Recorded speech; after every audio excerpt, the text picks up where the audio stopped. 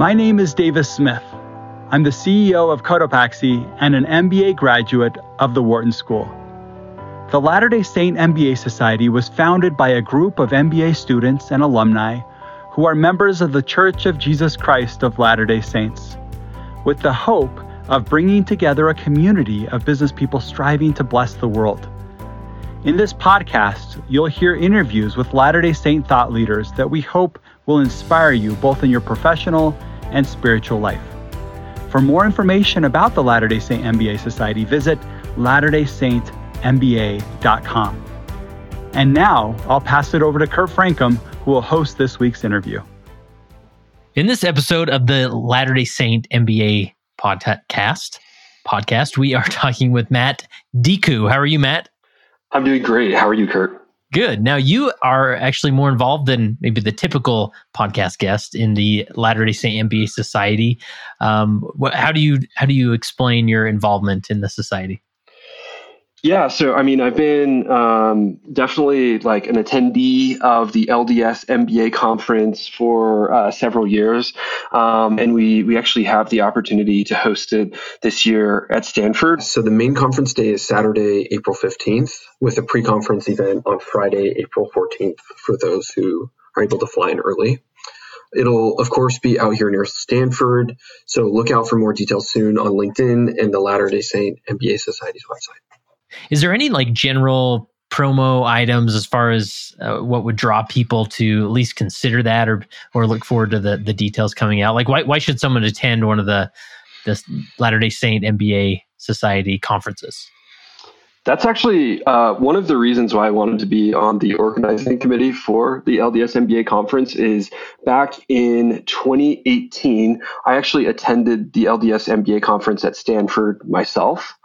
And it was a very special conference, very inspiring. And there was, many different speakers, many different perspectives that were shared, a lot of like focus on faith and family and leadership. And I think the big part of it for me was getting to experience that and having that exposure to, business school, but at the same time being able to then, when I was a prospective applicant, then be able to talk about that experience coming to the conference and talk about some of the speakers and the things that I learned in my actual application to Stanford was very helpful. So I think it's beneficial from just like a knowledge perspective. It's great from a networking perspective, and it's a great way to test the waters and potentially add, a few lines to your application essays in the future. Yeah, that's great. And, just looking back at past conferences, you don't have lightweights come and speak. You get some phenomenal speakers that participate. 100%. Yeah. You get top of the house leaders in, religious leaders, of course, from the church, and also sometimes non-denominationally. And you also get like government leaders, people in technology, business, all different industries. Yeah, very cool. Well, we'll look forward to participating as we can. So you're currently what's your current status? You're a student in the at Stanford right now, striving towards your MBA. Yes, striving is a great word. Yes, so I am in my second year, so it's sort of the final countdown for me. I have 2 more quarters, graduate in June. Awesome! Wow, I bet there's maybe light at the end of the tunnel at this point, maybe. Yeah, there is, and luckily, I'm very excited about several of the classes that I have stacked up between now and then, and so only good things, all downhill from here. Oh, that's great. Well, let's jump back to the beginning of your story. Where were you born and raised, and sort of your general upbringing, both with your family, but also with the church and whatnot. Yeah. So I grew up in the suburbs of Salt Lake. I grew up in Sandy. my family experience was very important to me, and is part of both like my faith and my story and my like why I'm doing an MBA even. And so I think it's important to just kind of like give you some more background on that specifically. So I grew up in the church. I was in an active member family. My family was a hardworking family. We were a blue collar family. I actually come from generations of blue collar workers. I'm a first generation college student. Eventually attended BYU. And that really shaped my worldview and my experience from more of a spiritual perspective. Like I said, I grew up going to church. I think the first time when my faith was really tested was actually pretty early. When I was 14 years old, my mom actually passed away unexpectedly.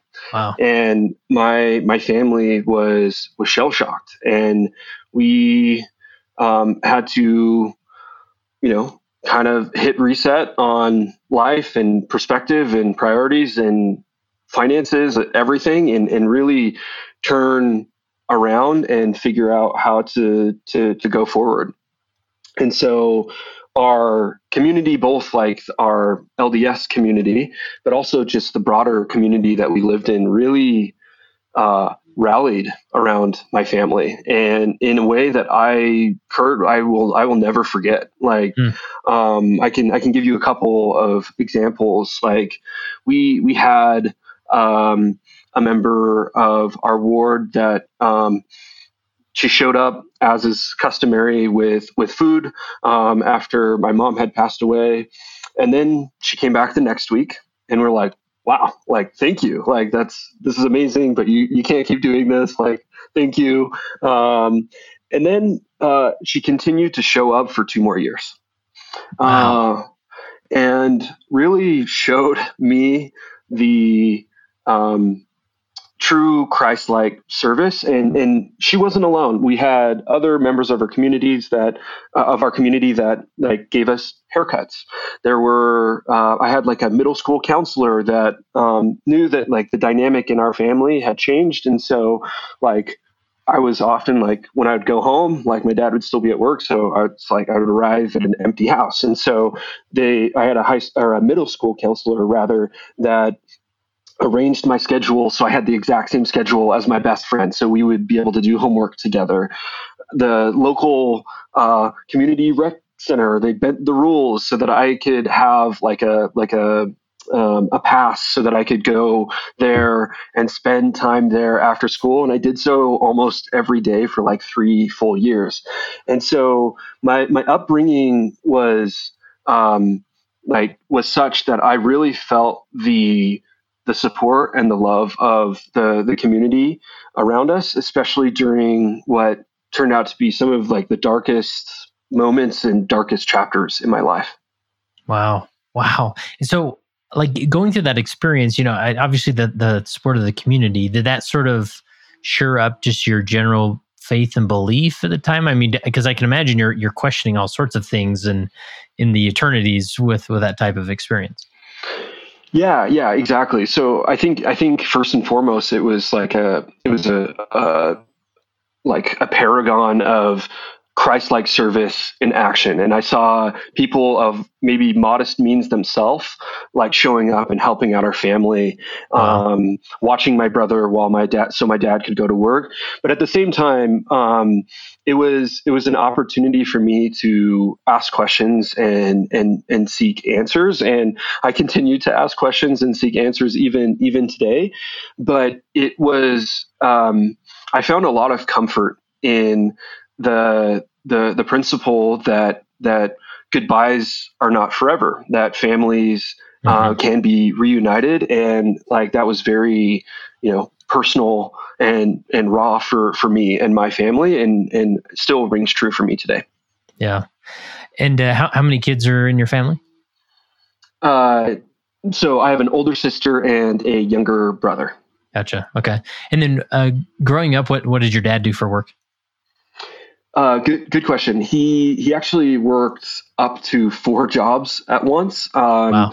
He's a very, very hard worker. The type of relationship where he, like if you wanted to spend time with him, you had like a shovel in your hand, kind of, Yeah. kind of type of approach. And so his main job is he worked. Effectively doing construction with an environmental engineering company. Like I mentioned before, he did not go to college, so he wasn't like a full engineer, but he basically is an engineer that learned on the job.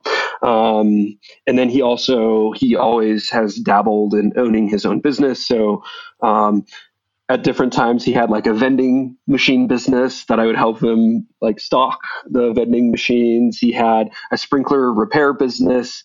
He does some woodworking. So lots of like a jack of all trades, so to speak, Wow. and very entrepreneurial. Yeah. He knew how to hustle, it sounds like. No, exactly. Wow. And did your mom work before she passed away? She did. She worked the night shift at a call center, and that was how they were able to like kind of make it work with like minimal childcare support needed. So growing up in your home, you framed as, your parents had very blue collar type of jobs. Was that an impact early on? I mean, were you thinking like, I want to definitely go down a route where, I avoid these types of jobs, or how did that impact your development early on? Or maybe you weren't even thinking about those things. Yeah, I think it actually showed me the value of creating things and building things yourself, and sort of having control over outcomes. And so I think today it has led to like an appreciation for people, working in honest work and providing for their families. And it resonates deeply with me, and I can tell you a little bit more about that. But like basically, when I was 14 years old, like, kind of modeling after my dad, I was like, hey, like I know that I need to, pay for my mission, and I know that I need to pay for my college. I knew that was going to be kind of on me. And so I started a lawn mowing company, and then I ended up running that for like another 9 years and kept it up while I was abroad on my mission. We had some other, we had a setup so that it continued to run while we were on our missions, and then continued to do it while I was at BYU as well. So I could focus on my studies during the weekday, and then I would mow lawns on the weekend. And so I think that blue collar part of me like is very much it's very much front and center. I don't want to say it follows me around like in a negative way, but it's just part of who I am. And so I'll give you one other example. Like just prior to going to business school, I was working in tech. I was living in the Bay Area, but on the side, I was moonlighting as a handyman on nights and weekends. And my experiences growing up were very influential in me being able to have that side gig, that side hustle. And so I think it came both with an appreciation for that hard work. Also, like, I think it kind of creates a mindset as well, an entrepreneurial mindset. And then it also like helped me think through ways that I can also like shore up my own family, so that, we can see that growth and progression over the generations, I guess. Yeah. Now that's interesting how you frame it, that you started a lawnmower company. Because I mean, even myself as a teenager, me and my buddy, we mowed some lawns or whatnot, but it was like, $5 for this lawn or whatever, but it was just a handful. It wasn't like this organized effort per se. So, I mean, what did you do differently as a teenager in order to really turn it into an asset that could, continue on without you? Yeah. I mean, like, I think a lot of it was just like how it started actually is, and it's kind of funny. My best friend, he also was mowing a couple lawns. I was mowing a couple lawns, and he had a piece of equipment that I didn't have, and I had a piece of equipment that he didn't have. And so at one point we were just like, would it be more fun to do this together? And we kind of just like Sure. And so like the most organic business partnership of all time kind of started. And then we knocked doors and we passed out flyers and we tried to do good quality work. And I think our most effective channel was just like word of mouth, like a neighbor, like going out and saying, "Hey, you should use these guys too." And I think that peaked when we had one street where like almost every lawn on the street was we were mowing their lawn. So I think it was just simple, good business principles of like communicate very transparently with your customers, do a really good job, and then they come back. Yeah. And so when it came to a point of like maybe going to school or to going on missions, I mean, why not just say, well, that was fun, we're done with that? I mean, what encouraged you to keep it going? Honestly, just being candid, like it was, I needed the money to be able to provide for my expenses in college. And also like there were certain examples where I served my mission in France, and there was an internship opportunity after my mission it was based in Paris. It was a consulting internship. It was a really interesting internship based in like Paris, like I said, but focused on sub-Saharan Africa.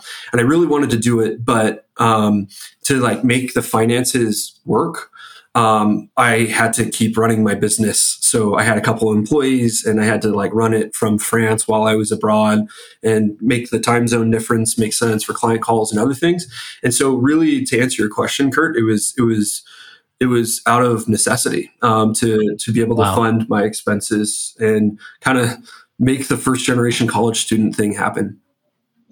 Wow. Fascinating. And so as you sort of got into the business things, as a teenager, did you feel like you had a knack for it or a passion for it? Is that sort of what led you down the path you're on now? Yeah, I felt like I've like always been drawn to business and to entrepreneurship.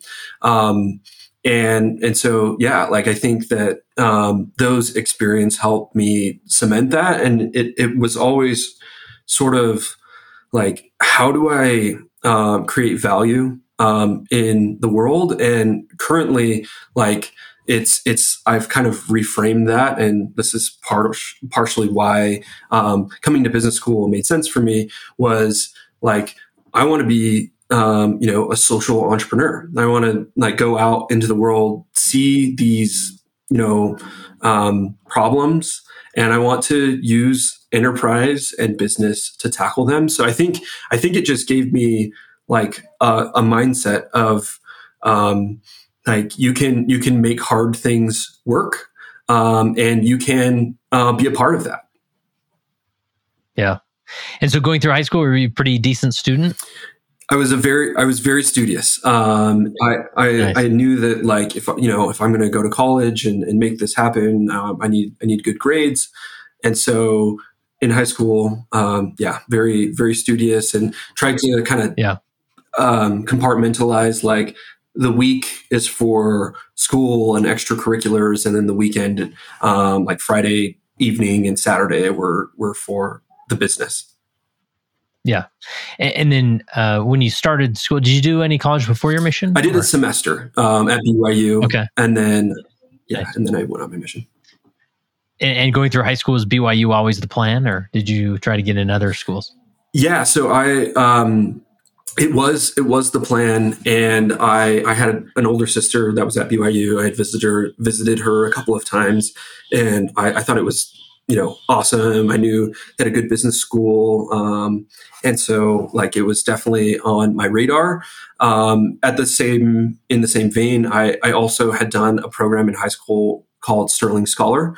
And based on like the results of how that competition went, then I had like a Utah-based scholarship for a year. And that was actually really important for me to have that bridge into college. And so that all factored in. Nice. I'm a fellow Sterling Scholar myself. Oh, so. Wow. Great to meet you in the wild. And the funny thing is, this is a side story, I was a Sterling Scholar by default. I was the only one that applied for the the visual arts one in my school, and so I got it. Nice. So, anyways, the competition wasn't deep, but anyways, it's on my resume. Okay, I'm Yeah, gonna hold on to that Love one that, until my grade. Kurt. So that's right. So it sounds like starting at BYU, you knew you were going in the business direction. Yeah, I did. I did not have clarity on like what domain within business, but I knew that business was for me. Cool, nice. And what impact or influence did your mission have on your education and career path? Very significant. Here, let me reframe it. It had a very significant impact. My 2 years in France were, I think, really helpful for me in terms of like understanding myself, how I feel that I fit in the world, understanding my like leadership style and like what felt authentic and yeah, like real to me as a leader. And I think that, like I mentioned before, like my mission, and then coming home, I was a French language teacher at the MTC for about a year. And then I quit that to go and do this internship in Paris.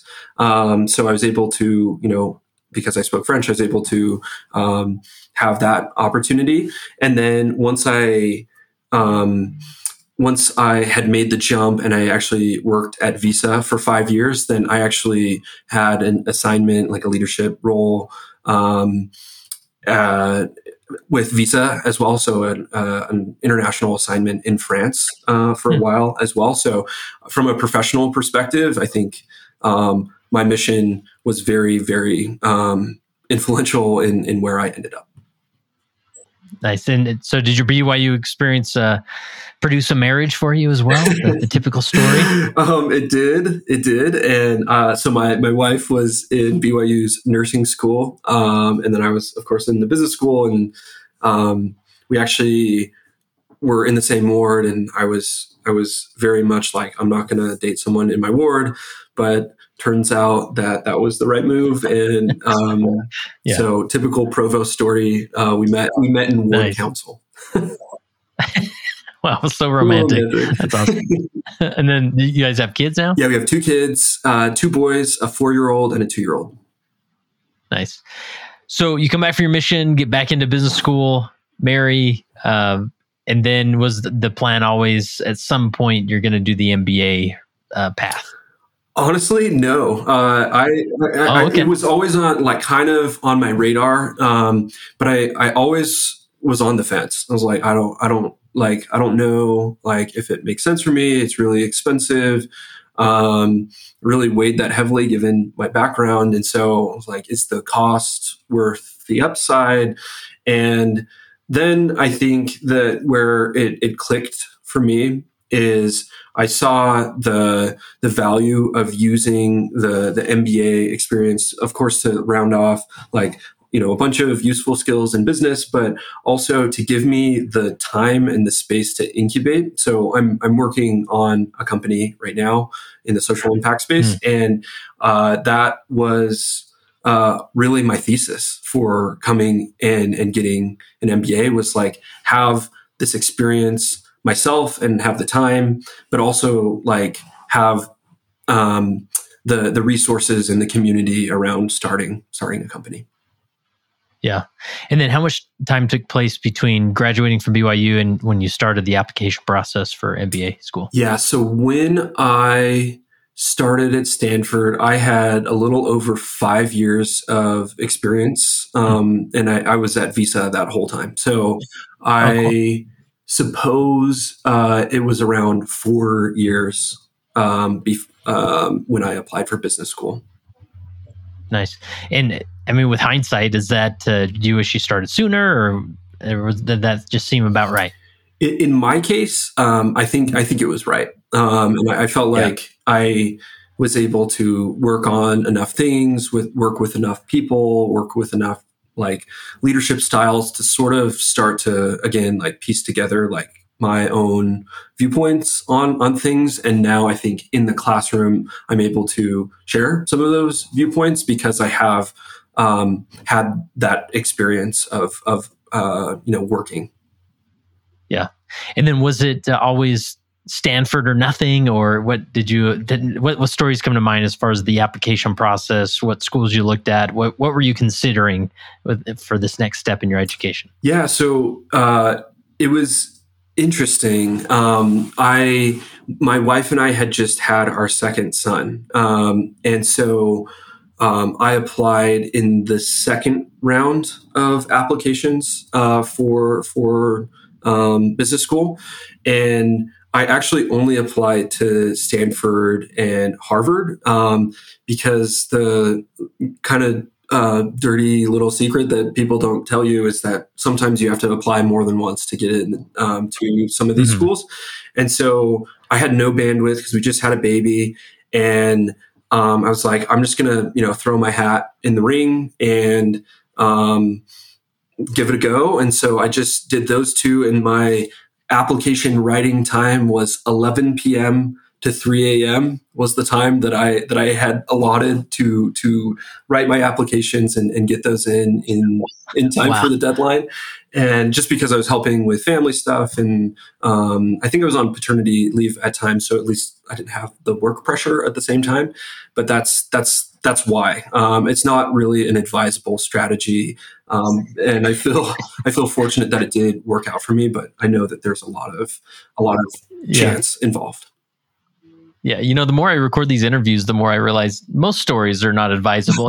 They're just sort of, you just get it done, and it's, it's not perfect, and you probably would wish you had 26, 27 hours in a day, but that's not always reality. And just get it done and do your best, and, lean in with faith. Yeah. Nice. And so did you get in on the first try to Stanford then? I was fortunate that I did. Cool. Nice. And then that led to you quitting your job at Visa, I assume, and then moving to California, and now you're about done with that journey. Anything you would say just in that transition back to school, or having a young family, being involved there? What comes to mind? Yeah, so actually, we were in California. So Visa is actually headquartered in California. So it was actually like a move, like a 20-minute move for us. Okay, great. So I think just in that transition period, I think that like what we tried to do is use that. We knew that business school was like pretty much, I think no matter where you go, like it's a very busy time, like heavy academic load, heavy social load. And, there's a vast majority of the population of students that does not have a family. And so you've got this added variable that's like very important. And so in the transition period, basically the summer before I started at Stanford, we traveled. We had like 3-4 months as a family to travel, spend time with family in Utah, spend time as just like a family for my wife and my 2 kids, and make sure that we maximized on all the quality time, and and it was a great experience for us. Yeah, awesome. And now, as you're sort of coming to a close with your experience there with Stanford, like any best practices come to mind, whether it's like studying or how to show up in an MBA school? What principles come to mind that may be helpful for somebody else who's a few years behind? Yeah, I think you like going into business school, like I think the application process is set up in a way that you like reflect a lot on like what do you want to get out of it. And I think one of the reasons why is because there's so many different things that you can spend your time doing that if you're not careful, then you'll kind of come out of the experience with like your time was full, but you didn't get what you wanted. And so I think that's my first thing is like use the application process as a reflective tool, and then build in some kind of system accountability with your spouse or something so that you're reviewing like, hey, these are the most important things. For me, it was like entrepreneurship, social impact, fintech, which is the space, like financial technology, which was the space that or is the space that I'm building in. And so I think, and then like setting aside like that family time as well. So like 5:30 p.m. to like 8 p.m. at bedtime, like that's protected for family every day. And occasionally I have to say no to things, and that's okay too. And it's because I'm delivering on the things that I had said were most important to me, and I need to continue to make them the most important thing in terms of how I spend my time. Yeah, that's interesting. Really helpful. And then you mentioned did you say you're working on a company currently as you go to school? That's right. Is that a recommended strategy, or does it fit in well with maybe some of your assignments or classes, or how does that? What's that like? I think your mileage can vary depending on your situation. For me, like it was very core to what I wanted to do. I don't necessarily know if it's advisable, but I think that like there are a bunch of classes, and I can only speak to Stanford, of course, but there's a lot of entrepreneurial focused courses where I've been able to focus in that class on my company. They have like summer programs, so like instead of going and doing like an MBA, the traditional MBA experience, I did a social entrepreneurship fellowship where Stanford effectively funded me, replaced the lost income from not doing an internship, and I was able to work on my company. And so cool. there are definitely ways to integrate. Nice. So what's the company about it? I mean, how does it work, and what tell us about it? So I can speak broadly. We're still pre-launch, okay. Right. But we are focused on what I call the financial costs of poverty. So we're thinking about like the lowest income segment, blue collar workers, gig workers, low wage earners, like people like my family. And so we're focused on building financial products that actually work for them, and doing so in a responsible way. So like everything from the way that we've structured the company, we have structured as like a public benefit corporation. So we are able to both maximize, like we're still for profit, but we have our purpose that we can occasionally, as needed, make profit trade-offs in favor of our user. And so that's really what we are focused on at a high level is making financial products that work for this customer. And is that the plan for after you graduate, to just go all in on that and make it into something more and more? Yeah, exactly. So laying the groundwork, have a team in place now, and we're just quietly plugging away and kind of laying that groundwork. Nice. And I assume some of your fellow students there in the MBA school are helping with that? Yeah. So one classmate has joined, and then we have a technical co-founder as well, who he is not Stanford affiliated, but he is in the Bay Area. San Francisco nice. Bay Area. Awesome. Yeah. Awesome.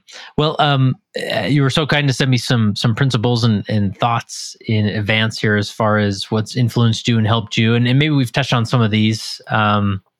Which one here should we start with that maybe we haven't already touched on?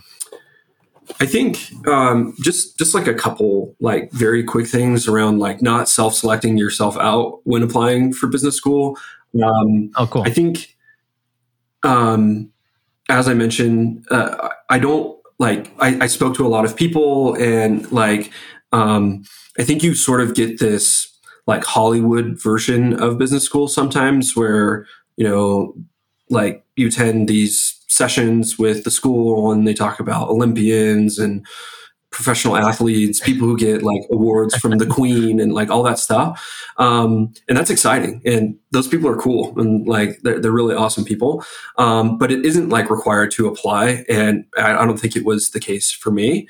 And so I think that's the only thing that I would add to what we've already talked about is like, no regrets. Shoot your shot. Don't like be afraid of like applying at many of these top schools.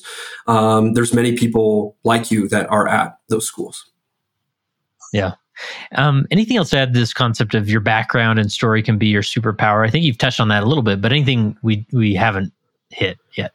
Yeah, I think that like it's just how you differentiate, right? Is like telling Yeah. your story in a compelling way, like as someone who came from overrepresented everything, where I was a male, coming from financial services, like that's you can feel like that puts you in a bucket. I will say here, what can really help is services like Leland. So a classmate from the year before me, he started a company around the principle of helping people, reach their next step and having access to the expertise that they need to do that, including applying for grad school when it makes sense, or maybe it's like going and getting into consulting or investment banking or product management. Like I think that's when those types of service really, really can help you, is tell that compelling story so that you can differentiate yourself, of course, but also just like show them that like you're like, for me, at least, like my experience growing up, how that shaped me and how that fit exactly with what I'm doing now in terms of post MBA goal. I appreciate the framing of that. As I've talked to other current and former MBA students, you sort of walk into MBA school feeling like this imposter syndrome, right? Like everybody else here is just supposed to be here, but me, somehow I snuck in, or they didn't look at my application close enough, or whatever it be. And then there's this feeling like everybody has resources, everybody has those superpowers that I don't have, and I don't know if I have what it takes or whatnot. But to just own your story and who you are and what you've experienced, and walk in there with confidence, knowing that you're going to bring something different and you're going to have an advantage that maybe someone else doesn't have, and away you go. Yeah. Really helpful.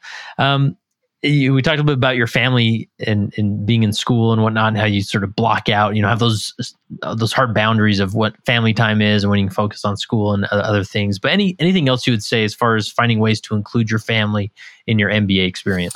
Yeah. So two quick things. The first being our choice to live on campus was one of the best family decisions we probably could have made.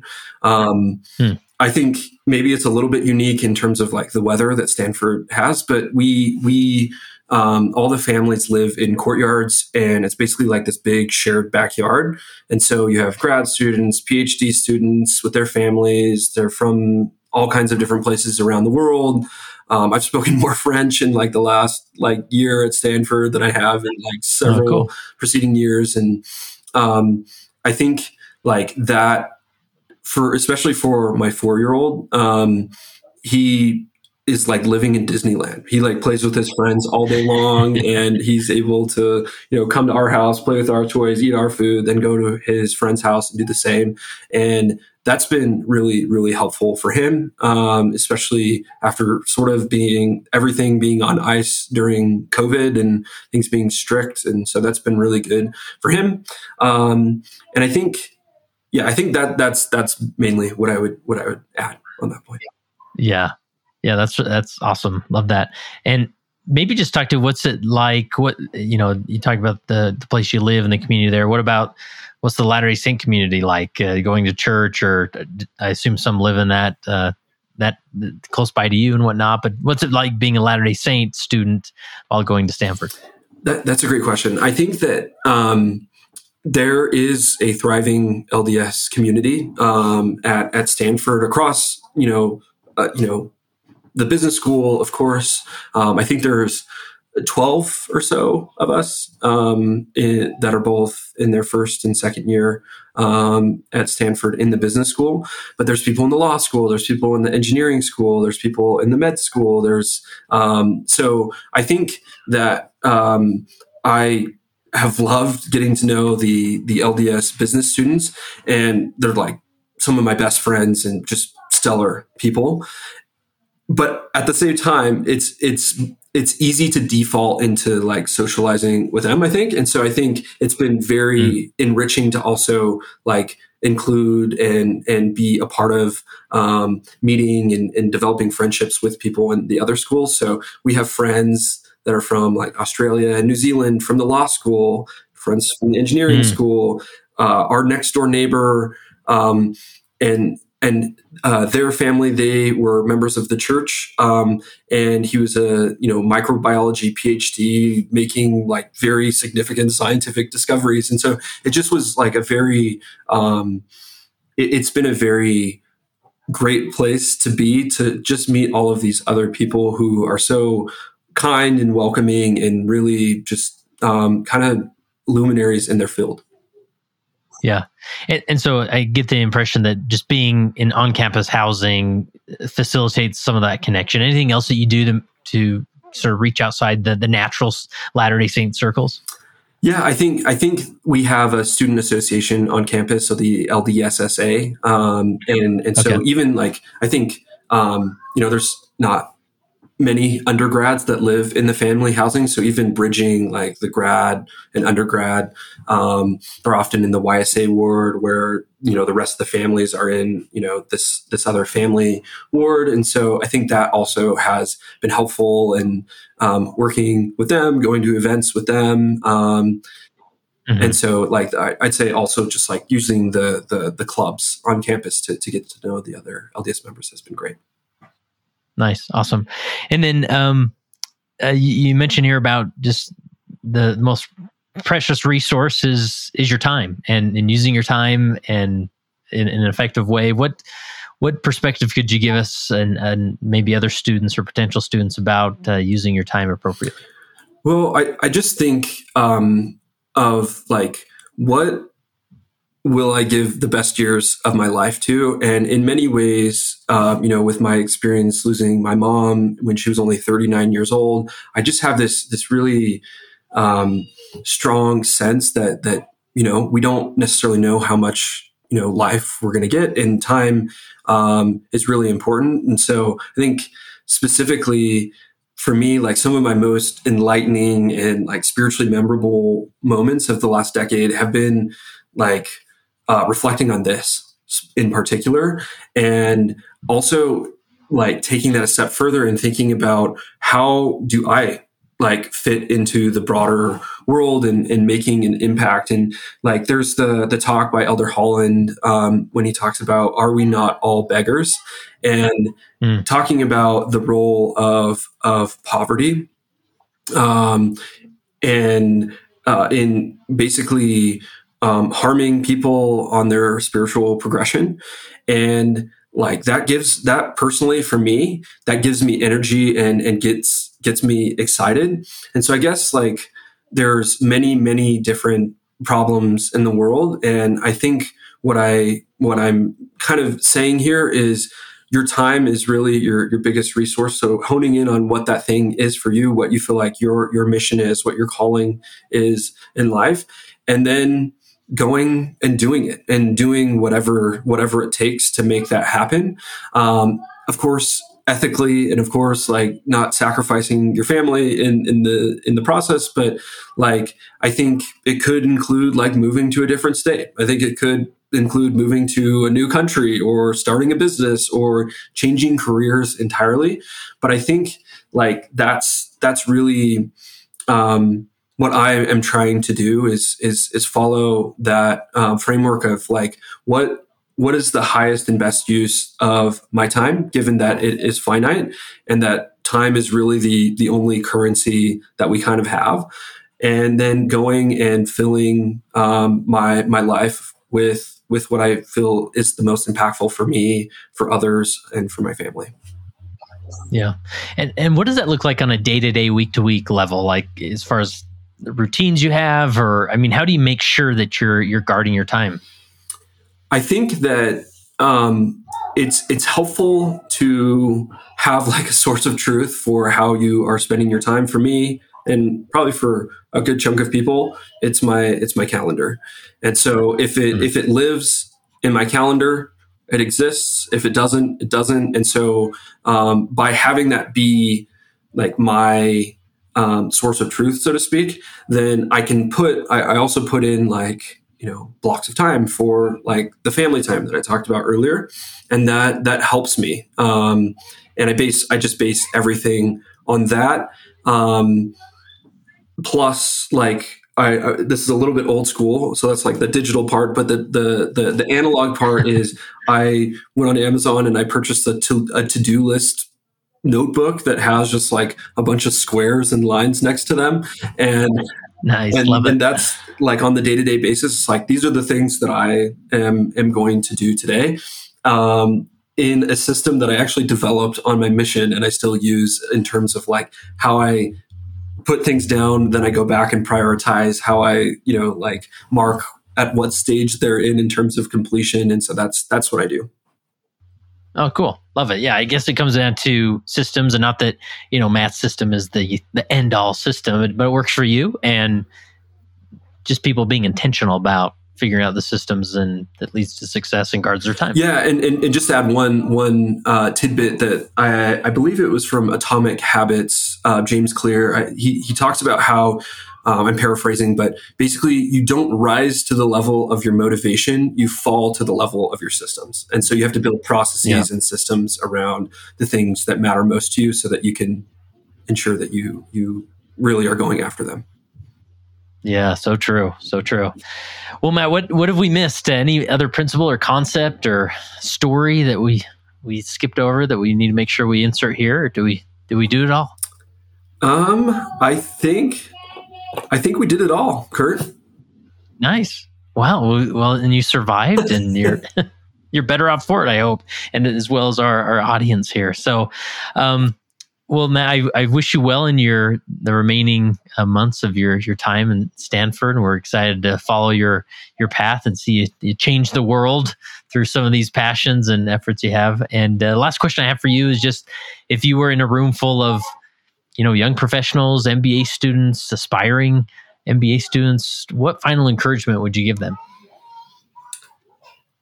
I would just encourage you to swing big and think big and go after your dreams. Like, I think that that's sort of what life is about. And I think about the mission of the church. And I think there's like a broad set of ways that individuals in our community can give back and be lights and examples out in the world. And I think that would be my suggestion. Like, think big and try to find other like-minded people who will join you, and kind of have to be unreasonable sometimes, and really like push the boundaries of what like seems like the typical course of things, but that it's exciting and it's worth it. And we need many more people to be doing that and working on the biggest problems there are out there. Thank you for listening to the Latter-day Saint MBA podcast. Check out the show notes for more information about our guests, and visit latterdaysaintmba.com to find details about the Latter-day Saint MBA Society.